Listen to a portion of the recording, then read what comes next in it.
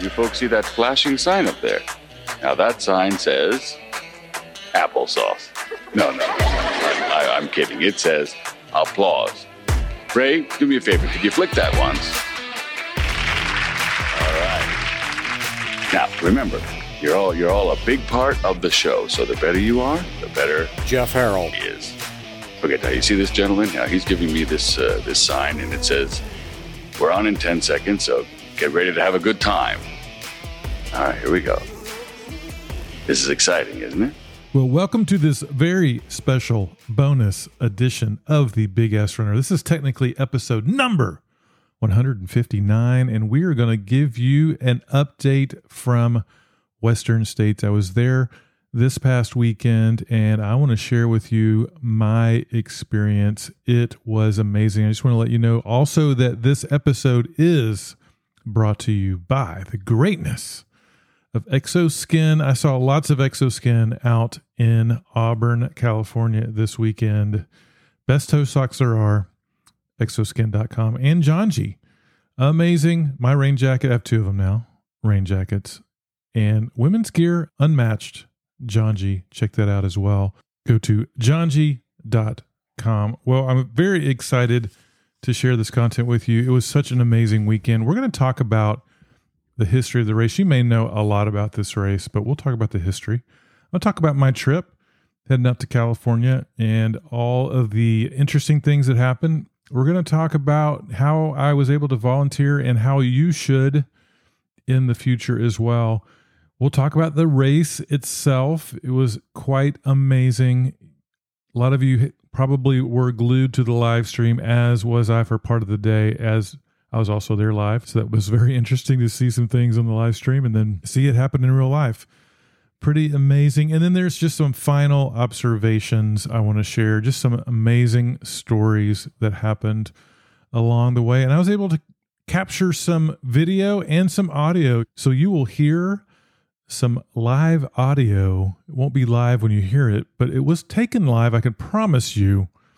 And we will share that with you as well. Well, with that, let's get going on this very special bonus episode, the Western States Recap.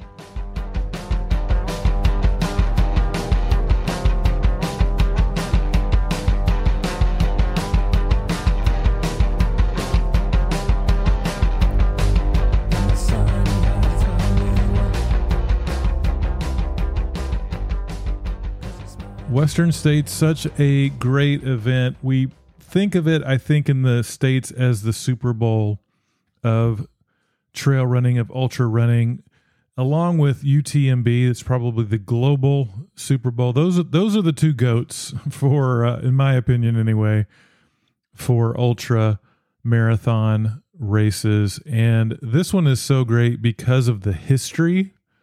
And many of you know about the history, but you know, it used to be a horse race. Let's talk a little bit about the course. So Western States, it's technically 100.2 miles. It takes place in California's Sierra Nevada mountains. And it is the full last week of June every year. It is the oldest and perhaps one of the most competitive ones. You know, you got to get a golden ticket to get in or get in through the lottery. So it's difficult. So when people do get in, it is so very meaningful. It is one of 5 100-mile races that comprise the Grand Slam of ultra running, which is also including the Old Dominion 100, the Vermont 100-mile endurance run, the Wasatch Front 100-mile endurance run in Utah, and of course, Leadville Trail 100 in Colorado. Well, the story goes that this was a horse race, and it was completed. I didn't know this. I was doing some research. It was completed by foot back in 1972 by some soldiers from Fort Riley, Kansas, but they did it in 2 days. And in 1974, Gordy Ainsleigh, he was the first one to do it in under 24 hours. He had finished the Western States trail ride in 71 and 72 on horseback, but in 73, his new horse became lame at mile 29 and he decided to run the rest of the way in. It says it was inspiration and encouragement of Drusilla Barner, the first woman to win the Travis Cup, and secretary of the Western States Trail Foundation. Gordy joined the horses of the Western States Trail Ride to see if he could complete the course on foot in under 24 hours. He did it in 23 hours and 42 minutes, arriving in Auburn, proving that you could cover it in one day. In fact, you get a different colored belt buckle if you complete it in under 24 hours. The cutoff, however, is 30. We'll talk about that in a little while. Unbelievable. So it's a great race, and it grew over time. In 1978, 63 runners competed, 30 finished. You had less than a 50% completion rate, if I'm doing my math correctly there. And just an amazing course. So it starts in the base of the Palisades Tahoe Ski Resort in Olympic Valley. It's a point-to-point race that finishes at Placer High School in Auburn, California. I thought it was Placer, but I found out from the locals it's Placer. And it is a quite rugged terrain. And sometimes it's hot, sometimes it's cold, sometimes it's both. Sometimes you have snow like they did this year. And that was a talk before the race was this was an unseasonably cool race. But with that also came snow at the beginning. And unfortunately, because of the mosquito fires that had happened in October, a portion of the course affected by that fire, a lot of the tree canopy that the runners were used to, no longer there. Well, it's got a lot of history, as you all know. Scott Urich, he had 7 consecutive wins that ended in 2005. Actually saw Scott at the airport, and he had no idea who I was. I was shocked by that. How dare he? No, he was there. I didn't fanboy him, didn't want to bother him, but he was in the airport. That was cool to see him. And Trayson also won the women's race. She is a legend for sure. Not the GOAT anymore, I don't believe, but 14 races won by Ann Trayson. So lots of great history. Last year, Adam Peterman had won the race. He was not competing this year. He had finished in a time of 15:13. But the course record, of course, on the men's side was owned by Jim Walmsley, who did it in he set the course record actually in 2019, 14 hours, 9 minutes. He also won in 2021. It was canceled in 2020. He had first won it in 2018, but he set the course record in 2019. He was not competing this year. He's over, I believe, in Europe, trying to figure out the UTMB. I think he wants to win that race, which I have no doubt he will figure that out if Killian may have something to say about that. And then on the women's side, course record held by Ellie Greenwood. She set that in 2012, 16 hours, 47 minutes, and 19 seconds. She's from the UK. That will come in to play here in a little bit when we talk about the winners of the race.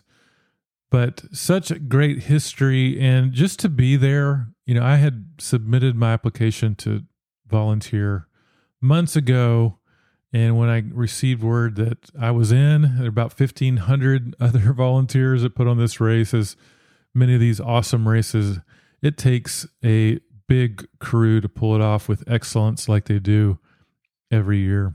And I'll talk a little bit about that. But there you go, a little history of the race. This was a big year because they were saying it was a 50th anniversary. I can't do the math very well, but what an historic event and really amazing, just an amazing race. So that's the history of the race. Let's talk about my trip. I decided I believe you can fly into the Tahoe area at the start, but I was volunteering at the finish. So I flew into Sacramento on Friday. Of course, got in the plane in Dallas and took out of the gate on time and then sat on the runway for about an hour. That was a beating, but it was fine. Got to Sacramento safely. Immediately felt the lack of humidity in the air when I got to Sacramento. I had rented a Turo, jumped in the Turo car, and headed on a 4-wheel drive, baby. Nothing but the best for the Clydesdale, and headed on into Auburn. What a cool little town Auburn is. I didn't get the population. It says in 2010 it was at 13,000 people. Seemed a little bigger than that, but not much. Not much. And it touts itself as the endurance capital of the world, which, hey, when Western States finishes in your town, I think you can make that claim. And just some beautiful area. Just the weather was fantastic. Cool little, I ate a little sandwich deli for lunch. Fantastic. Really, really cool area of California. And then I checked into my hotel. It was a Motel 6 and it wasn't that great, buddy. But checked in there and decided to see if I could find Forest Hill. I knew I wasn't going to be able to get out on the course or even make it all the way up to the start line because of the just timing. But I wanted to see if I could find Forest Hill, such a iconic and cool aid station. And I did, found Little Forest. It's a town, just head up 80 and then take a right and head up to Forest Hill. And I'd heard there'd been the mosquito fire had hit some of that area. I didn't see any where I was on the road, but got to see where all of the aid stations are. If you watched the race, you saw that. It's the long road section, lots of tents and things along the way. People, it's kind of like two streets next to each other, which is kind of interesting. Two-way streets. It allows the runners to run along there. And we'll talk about that was significant because of a lead change that happened in the men's side. It was super cool. But just history, you just feel the history. I know some of you listening have run it before, and the history is just amazing. And you just feel that when you're there. It was really an honor to be there. And so that was Friday. Got some dinner, wanted to get some good sleep. Needed to get my training run in on Saturday morning. In between, of course, 5 a.m. was the start in Olympic Valley, and I was on the live stream, as many of you probably were as well, 5 a.m. Pacific time, to watch the start of the race. And we'll talk about the race here in a second. And then I got my run in. I went to a park in the Auburn area. It was awesome. The weather was amazing. Got my training run in, and it was great. Just a great trip. We'll talk more about it at the end, but if you're considering doing something like this, you want to volunteer a destination trip somewhere, don't think you can actually get into the race. You can still be part of it. You can serve at an aid station. You can serve. I'll talk a little bit about where I was serving at the finish line, but it's just such a great experience. I highly, highly recommend it. So I was serving, and my official serving time wasn't until Sunday morning at 5 a.m. So I emailed Casey, who was my amazing contact there at Western States, Casey Green. Said, hey, I'm going to be there Saturday. Put me to work. And she said, great. Show up. We'll put you to work. And that's what I did. So I'm going to play a little bit of audio. This is me getting there. So just to describe a little bit, Auburn, little town, Placer High School, nestled in towards, I don't know if it's in the middle of town. It feels like it. And so you got to find a little parking. You walk in, and it's almost like I'm so used to big events and needing ID and passes. You just walk in, just get on the field. Doesn't matter. Walk along the track. There's really nobody telling you not to get off that or stay away from there. You just go. You can just enjoy it. It's what I love about trail running is it's not this formal corporate-y thing, although obviously a lot of corporate sponsors, which helps with a lot of expenses and things, but just hopped right on the field, made my way along, and I was supposed to report at the cafe. There's actually a cafe next to the field, and I'll talk a little bit about that here in a second. But here's a little audio from my first impressions getting onto the field at Western States. So I'm here in Auburn, California. It is warm. It's, let's see what time it is. 4:36 on Saturday, which means the lead runners will be coming in about a little less than 3 hours. And so we're going to get everything ready. A little bit of activity, not a lot. I'm sure that'll change here in a little bit. but excited to be at the Western States finish line. Yeah, to set the scene a little bit, you got the cafe off like outside one of the end zones on the other side, not inside the track, just outside the track, which was a perfect spot actually to see the runners come around the last turn before they head to the finish line. And you got the stands on one side, bigger stands on one side, smaller stands on the other, and then the opposite side of the field is where the runners come in off the streets in town onto the track and make that almost full loop around to the finish line, about 3/4 loop around to the finish line. There were tents going up. Hoka, a big sponsor. Fleet Feet providing all the gear. I bought a hoodie and a shirt and probably would have bought more had I spent more time over there, but really cool. Lots of activity. The cafe was really cool. So it's a permanent structure and tons of volunteers back there. Local running club was manning that area. They were in charge of that area. So I was told to show up there to let them know I was there to help. And they do this really cool thing that if you're on the field, you can just go over there and get some food. It's got a little buffet line with hamburgers and chips and queso. It was interesting. They had salad, and then next to the salad, I thought, why is there queso next to the salad? Well, it was salad dressing that looked like queso, and I wasn't the only one that thought that, because several people, they had quesadillas, were pouring it on quesadillas before we could catch them. Tell them, oh no, that's not queso. We needed a sign that said not queso, but I thought that was kind of funny. Drinks, but if you want to give a donation to the foundation, you can, but not required. And so they feed everybody that shows up. It's another reason to show up. A lot of people donated. You could do Venmo and drop in cash. That was really cool. But I got to serve in the line. I was just helping people get drinks and chips and all kinds of things. And having served at Chiapas, that's one of the things I just love to do, is just joke with people, have fun, encourage. These weren't runners. These were really support teams and parents and all the workers there that were doing different things around the stadium, and people showing up to see the finishers come in. Just a lot of activity, a lot of fun. And I got to do that. I got to meet some great people. Miss Sunshine, I can't remember her first name, but she was awesome. She was the leader of that area. And then I got to serve alongside Laura. Laura was awesome. She was just there to volunteer. She is a PhD student at UC Davis. She's smart. She's super smart.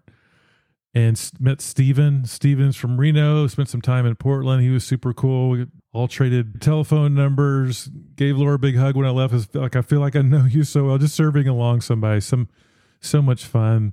Just met a lot of great people there at the cafe, and did that for a long time. And I told everybody that I was serving with, I said, once we start hearing the winners come in, and we'll talk about the race here in a second, then I'm going to jump out and get some video, get some audio.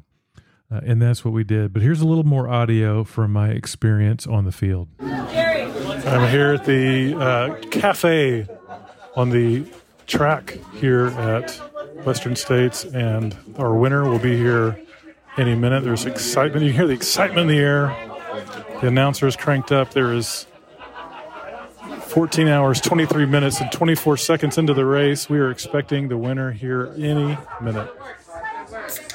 Yeah, a lot of excitement. You can hear the energy starting to build as word of the runners were, hey, they're this far away or this far away, and anticipation, nervousness. And then when you see someone actually climb onto the field and make that last loop, it's really cool. We'll talk about the race winners here in a second, but I do want to play one final piece of audio before we get to the race, because you get to hear a little bit of the chaos that's happening and the excitement, and people are trying to get interviewed, and then there's other racers coming in. So here's a little bit of what that sounded like.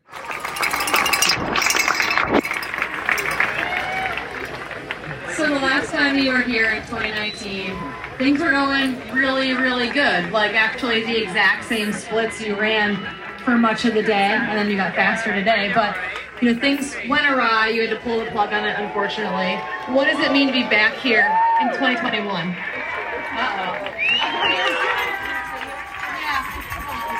We're going to take a short break here as we wrap up.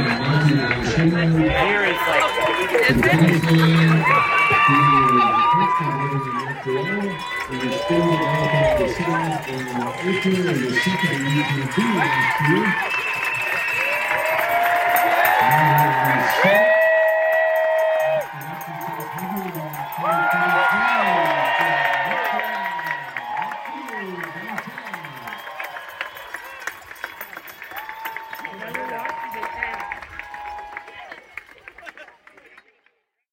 Yes, during the interview of one of the finishers, to remain unnamed at this moment, you got to hear one of the other finishers. That was actually Matthew Blanchard from France, who I, by the way, got to meet and serve a fine lime-flavored sparkling water in the cafe line later. He was super nice guy and was definitely French. Had a cool French accent. He was super great. So there you go. That was what the experience was like. And next we're going to talk about the race itself, the field, the expected winners, who was the favorites, and all of that next.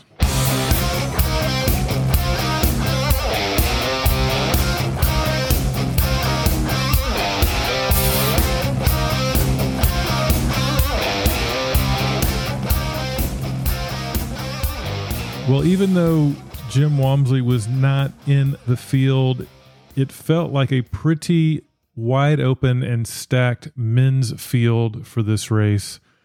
And in fact, depending on who you listen to, there was no clear-cut favorite like there was on the women's side. We'll talk about the women's side here in a second.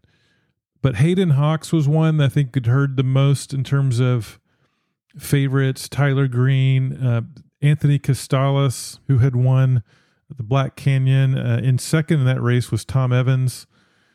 And so he was considered a favorite as well. You had a couple of Chinese runners who had heard a lot about. I'm going to hopefully pronounce this right, but I think it's Jeju Zhou and Jie Shin. They were both in there, and we'll talk a little bit about that because they both came into play during this race quite a bit. Jeffrey Colt, who I was personally rooting for because he had won Bandera, and I got to meet his dad, Rick Colt, who was awesome. Cole Watson was another favorite. I mentioned Matthew Blanchard, he of the French runner who was thought to be a contender as well. Rod Favard, we had Arlen Glick was certainly in the field. Dakota Jones, J.P. Giblin, who had come in second at Bandera.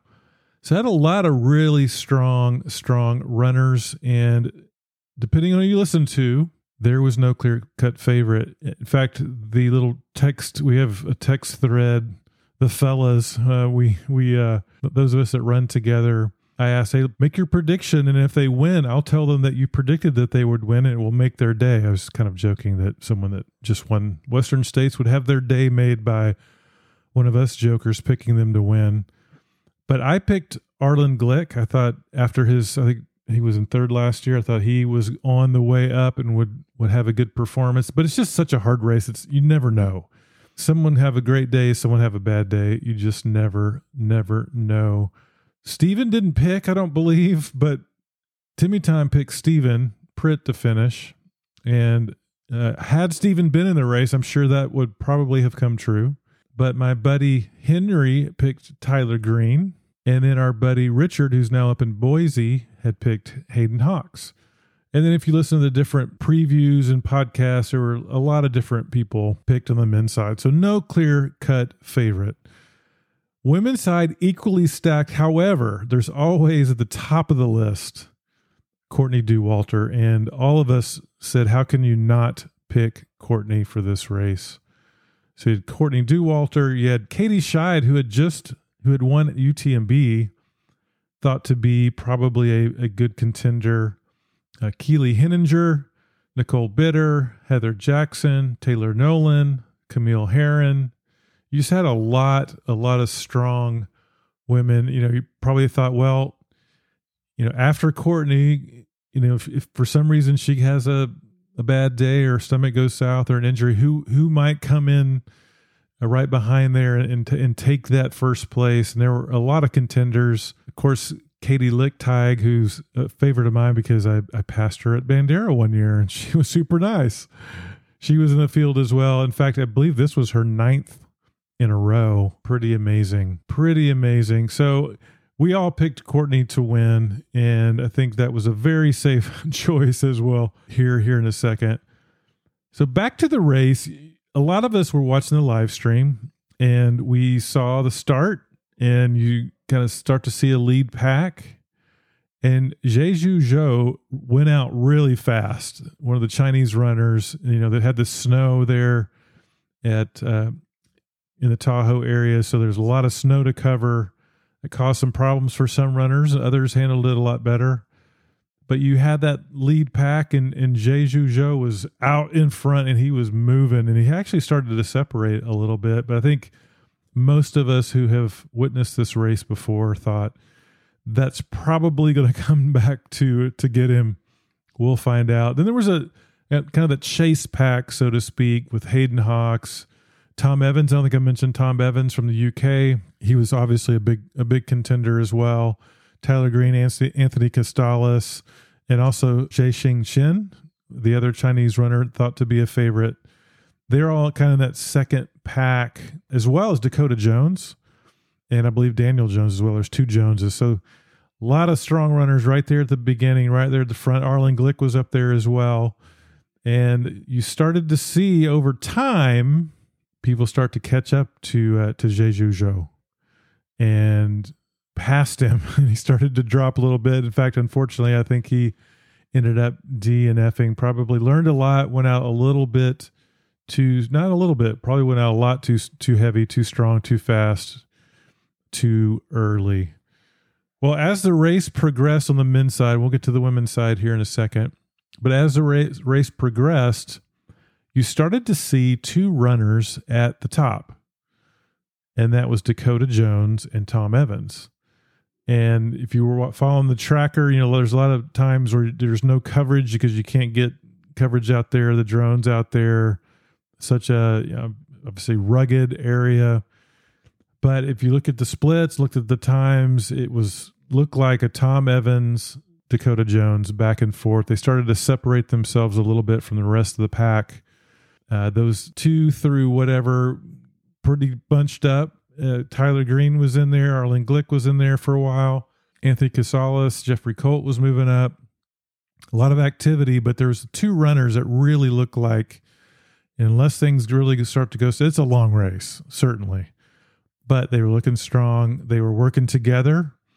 And you actually heard later that Tom was stronger on the uphill, so he would lead. Dakota Jones was stronger on the downhill, so he would lead. So they kind of had this nice back and forth, really working well together. In fact, at one point, they were supposed to add their pacers, and they decided not to because they were working so well together and felt it would be a distraction. So they started to separate, and they were doing really well. And you get to Forest Hill, and that's mile 62-ish, and that tends to be a place where some separation can start to happen because you hit the road there for a little bit before you duck back into the trail system.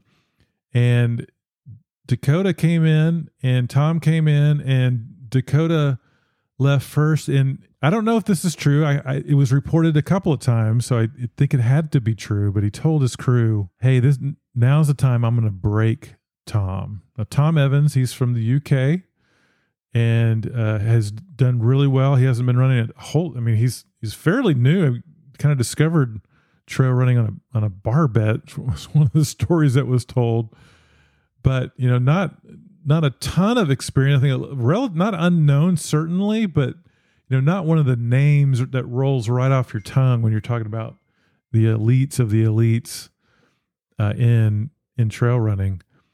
But he was there, and so that was the word was, hey, Dakota said he's going to take over and he's going to break Tom here. And Dakota, being from Salt Lake City, Utah runner, off he went and beat Tom out of the aid station. So you're thinking, well, maybe this is the time he's making his move, and we're going to get a little bit of a different situation at the top. We're going to have a runner separate themselves, and it's going to be Dakota. But what ended up happening was actually the opposite. Tom took the lead and started to distance himself. In fact, he, I think over an 8-mile span, had a 10-minute lead, which, for a lot of us, it was like, oh, that doesn't sound like. In this kind of a race, man, in that short a time, these guys are so fast, to get a 10-minute lead was pretty amazing. And so you thought, well, maybe he went out really hard after Forest Hill and it's going to flame out and we're going to see Dakota take over. It never happened. Tom took the lead and never looked back.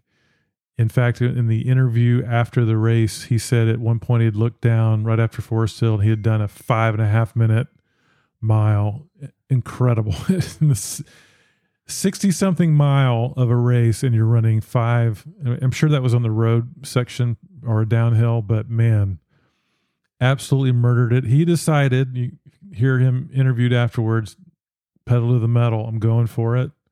He felt he had been too conservative in previous races. He said it was always either bridesmaid or third place, and so he wanted to go for it. And that's what it takes to win Western States. You got to go for it and hope that it holds together. And it held together for him.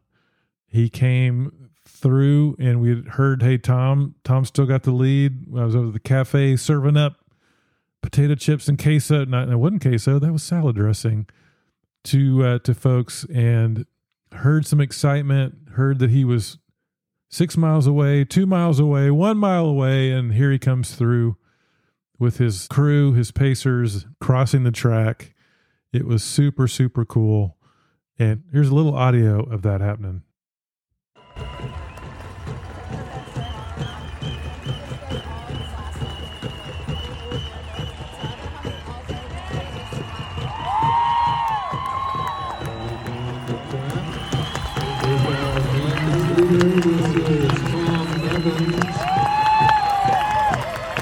Tom Evans is from Loughborough in Leicestershire. Great Britain, he has won the Madeira Island Ultra Trail in 2022. He was second at Black Canyon earlier this year. He won Tarawera in 2020 and was third here at Western States in 2019. This year he's in third, 2 places coming back through.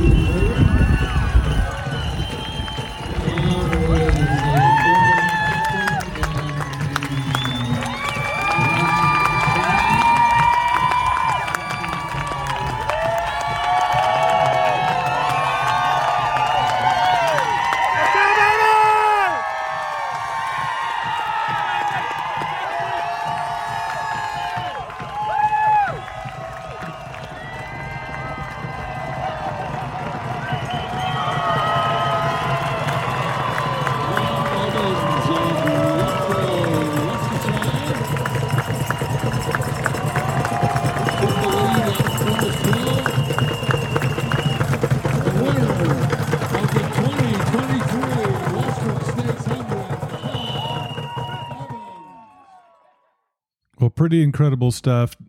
Tom finished obviously a little off the course record, but still tremendous time considering the snow at the beginning. And Tyler Green came in second. Anthony Costales third. Shexing Chen, the Chinese runner, fourth, which is a really awesome showing. As I mentioned, the leader had fallen out and actually DNF'd, but Shexing Chen had finished fourth place. Daniel Jones in fifth. Matthew Blanchard in sixth. Ryan Montgomery, got to see him at Bandera. He was seventh.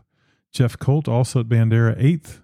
Cole Watson, ninth. And your top 10, Janusz Kowalczyk in 10th place. So that's the men's field. On the women's side, a little bit of drama, but not a lot. Pretty early on, there were two ladies at the front, probably what you might expect.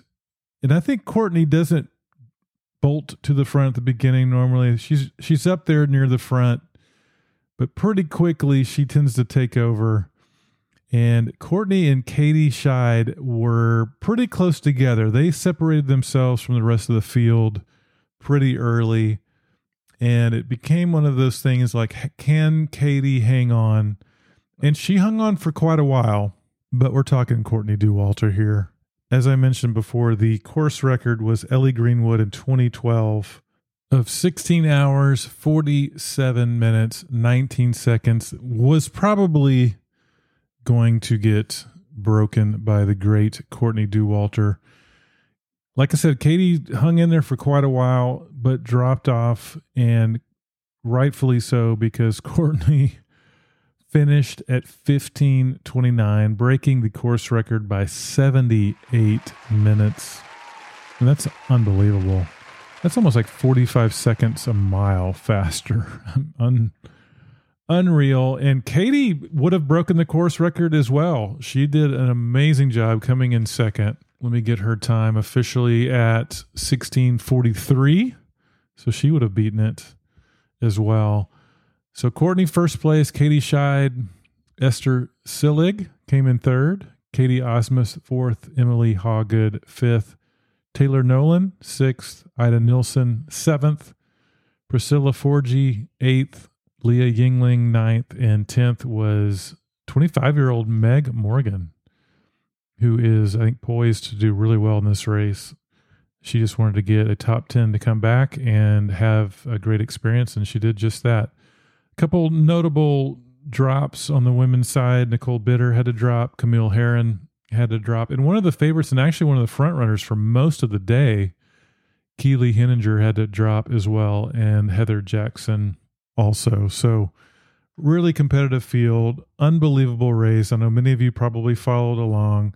Courtney is absolutely the GOAT. Just incredible performance. That was her about to be interviewed earlier in the episode when Matthew Blanchard came in, and they had to pause for a second, rightfully so as well. But she is such a gracious winner, and I can't imagine not wanting to root for her. Just so awesome. And I'll talk about getting to meet her here in a second in my observations here at the end. But that was the race. Unbelievable. One for the ages, a course record set, great field on both sides, and just a lot of fun. So there you go, Western States 2023. Now let's talk observations. Couple of observations. One is, again, I mentioned this at the beginning, the history, the well-oiled machine that puts this on. Not overly so, though. There's not like this formal thing, like you got to get permission from people. You just kind of jump in and help and do. But it is such a great experience. I would highly, highly recommend volunteering. You can go to their website and fill out an application to be a volunteer and do that. I would say make it a destination. Bring the significant other, make a little trip of it. Just a lot of fun. That was amazing. The hospitality, we served people all day Saturday, most of the day Sunday. The buffet was open. They had dinner. They had breakfast. Like I said, pretty much free. A donation was encouraged, not required. And just the hospitality there was super special. The people, just amazing. All the volunteers I interacted with, all the people, race officials, people coming through the line.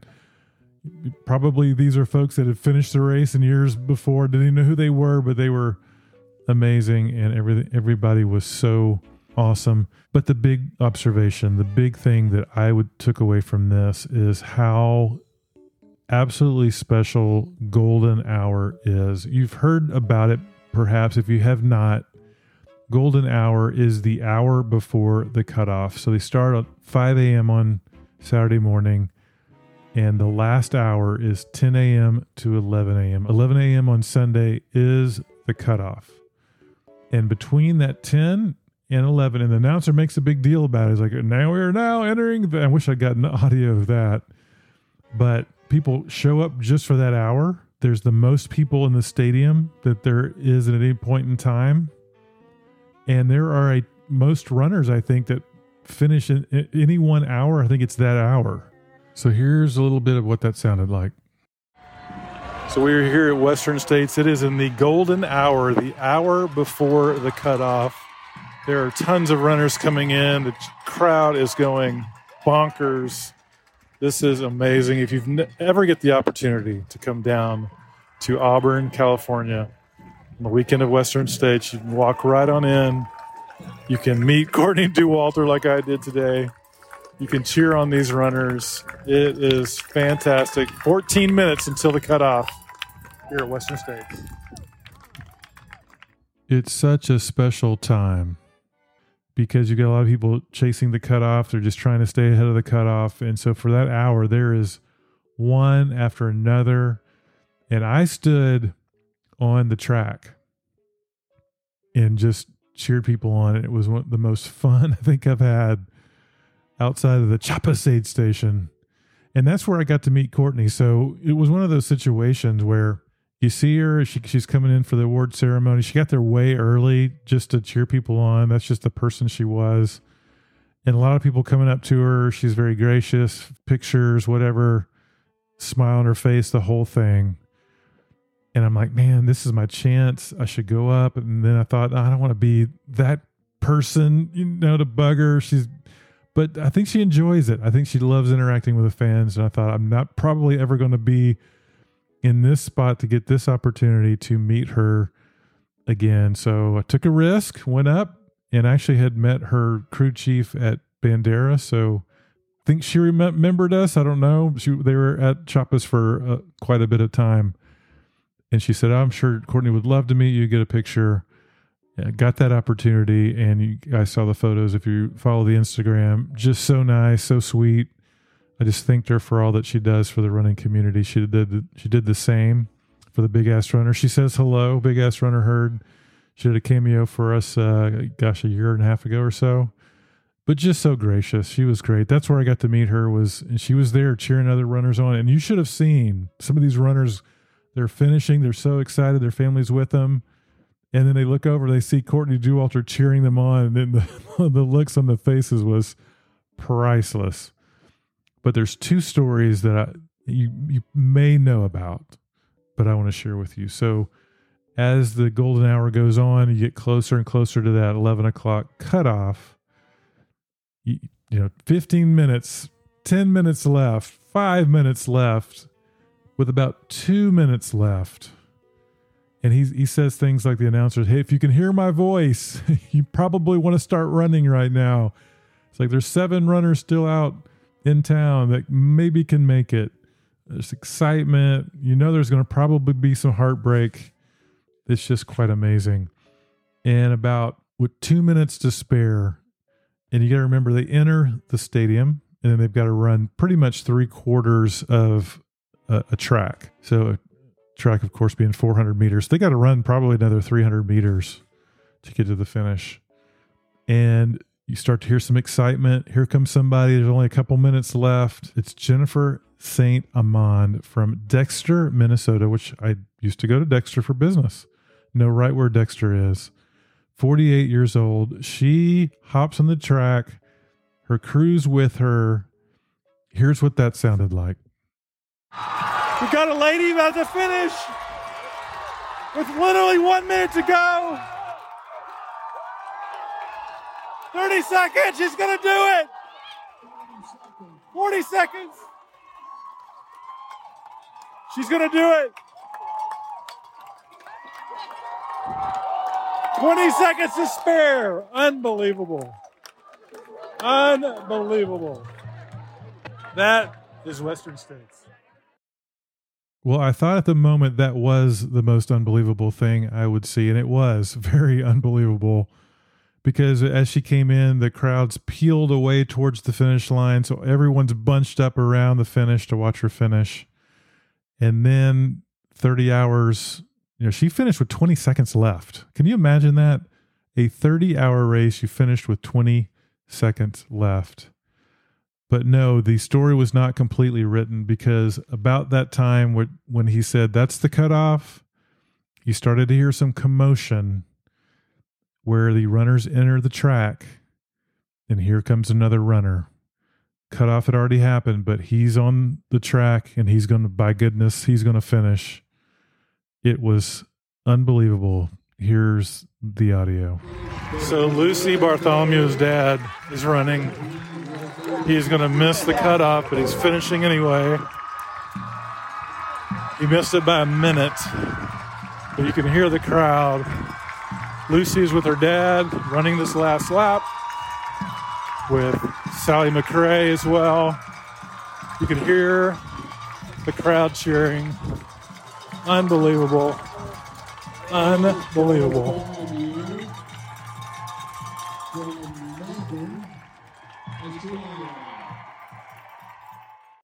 It was both heartbreaking to see, especially to see Lucy just bawling for her dad to have just missed it. 2 minutes, I think officially was 2 minutes and 20 seconds away from finishing. He did finish, but from the cutoff. So from that perspective, it was heartbreaking, but how inspirational. And her dad's name's Ash, and he was not upset. He was smiling, hugging people. People were hugging Lucy. It was quite the scene. Very emotional. I think you could probably hear it in my voice on that recording. It was amazing to watch. Those are the moments. Those are the stories that make trail running and ultra running so different, in my opinion, from every other sport. It's why we love it so much. It's why we fly out to California just to volunteer, just to be part of it. It's why we travel down to Bandera, stay up through the night to serve runners. It's the community. It's the story. It's going after big, audacious goals like 100 miles. And sometimes you succeed and sometimes you don't hit what you thought you would. But in my opinion, is still a win. Ash won that day. He didn't get a belt buckle, but he got so much more than that. What an amazing experience. Highly, highly recommend Western States. It's the last week of June every year. Make a point to go out there and be a part of it if you haven't already. Well, I hope you enjoyed that recap. Couple of big thanks. I just want to thank the running group that hosted me out at Western States. Casey Green is part of the Western States team, and she's a volunteer coordinator for the area I was in. She was amazing. Miss Sunshine was amazing. I mentioned Laura and Steven that I got to meet. Oh, by the way, I also got to meet one of my athletes that I coach, Kara. She's in the about an hour away from Auburn, but she was running with some folks there close to town and came by the infield for Golden Hour. Got to meet her and spend some time. So much fun. So yeah, hope you enjoyed that. Hope you enjoyed the audio. It was just an honor for me to represent the Big Ass Runner out there. I actually met Caitlin. She was there on Sunday serving beside me, and she was like, "Hey, you look familiar." I said, "Yeah, I'm Jeff." She goes, "Are you a Big Ass Runner?" So it was so fun to see a listener out there as well. So it was an honor to represent all of you, and man, hope you enjoyed that recap. It was one of the best experiences for me. Hope you get that opportunity to do that as well. Well, there you go. The 2023 Western States bonus episode of the Big Ass Runner.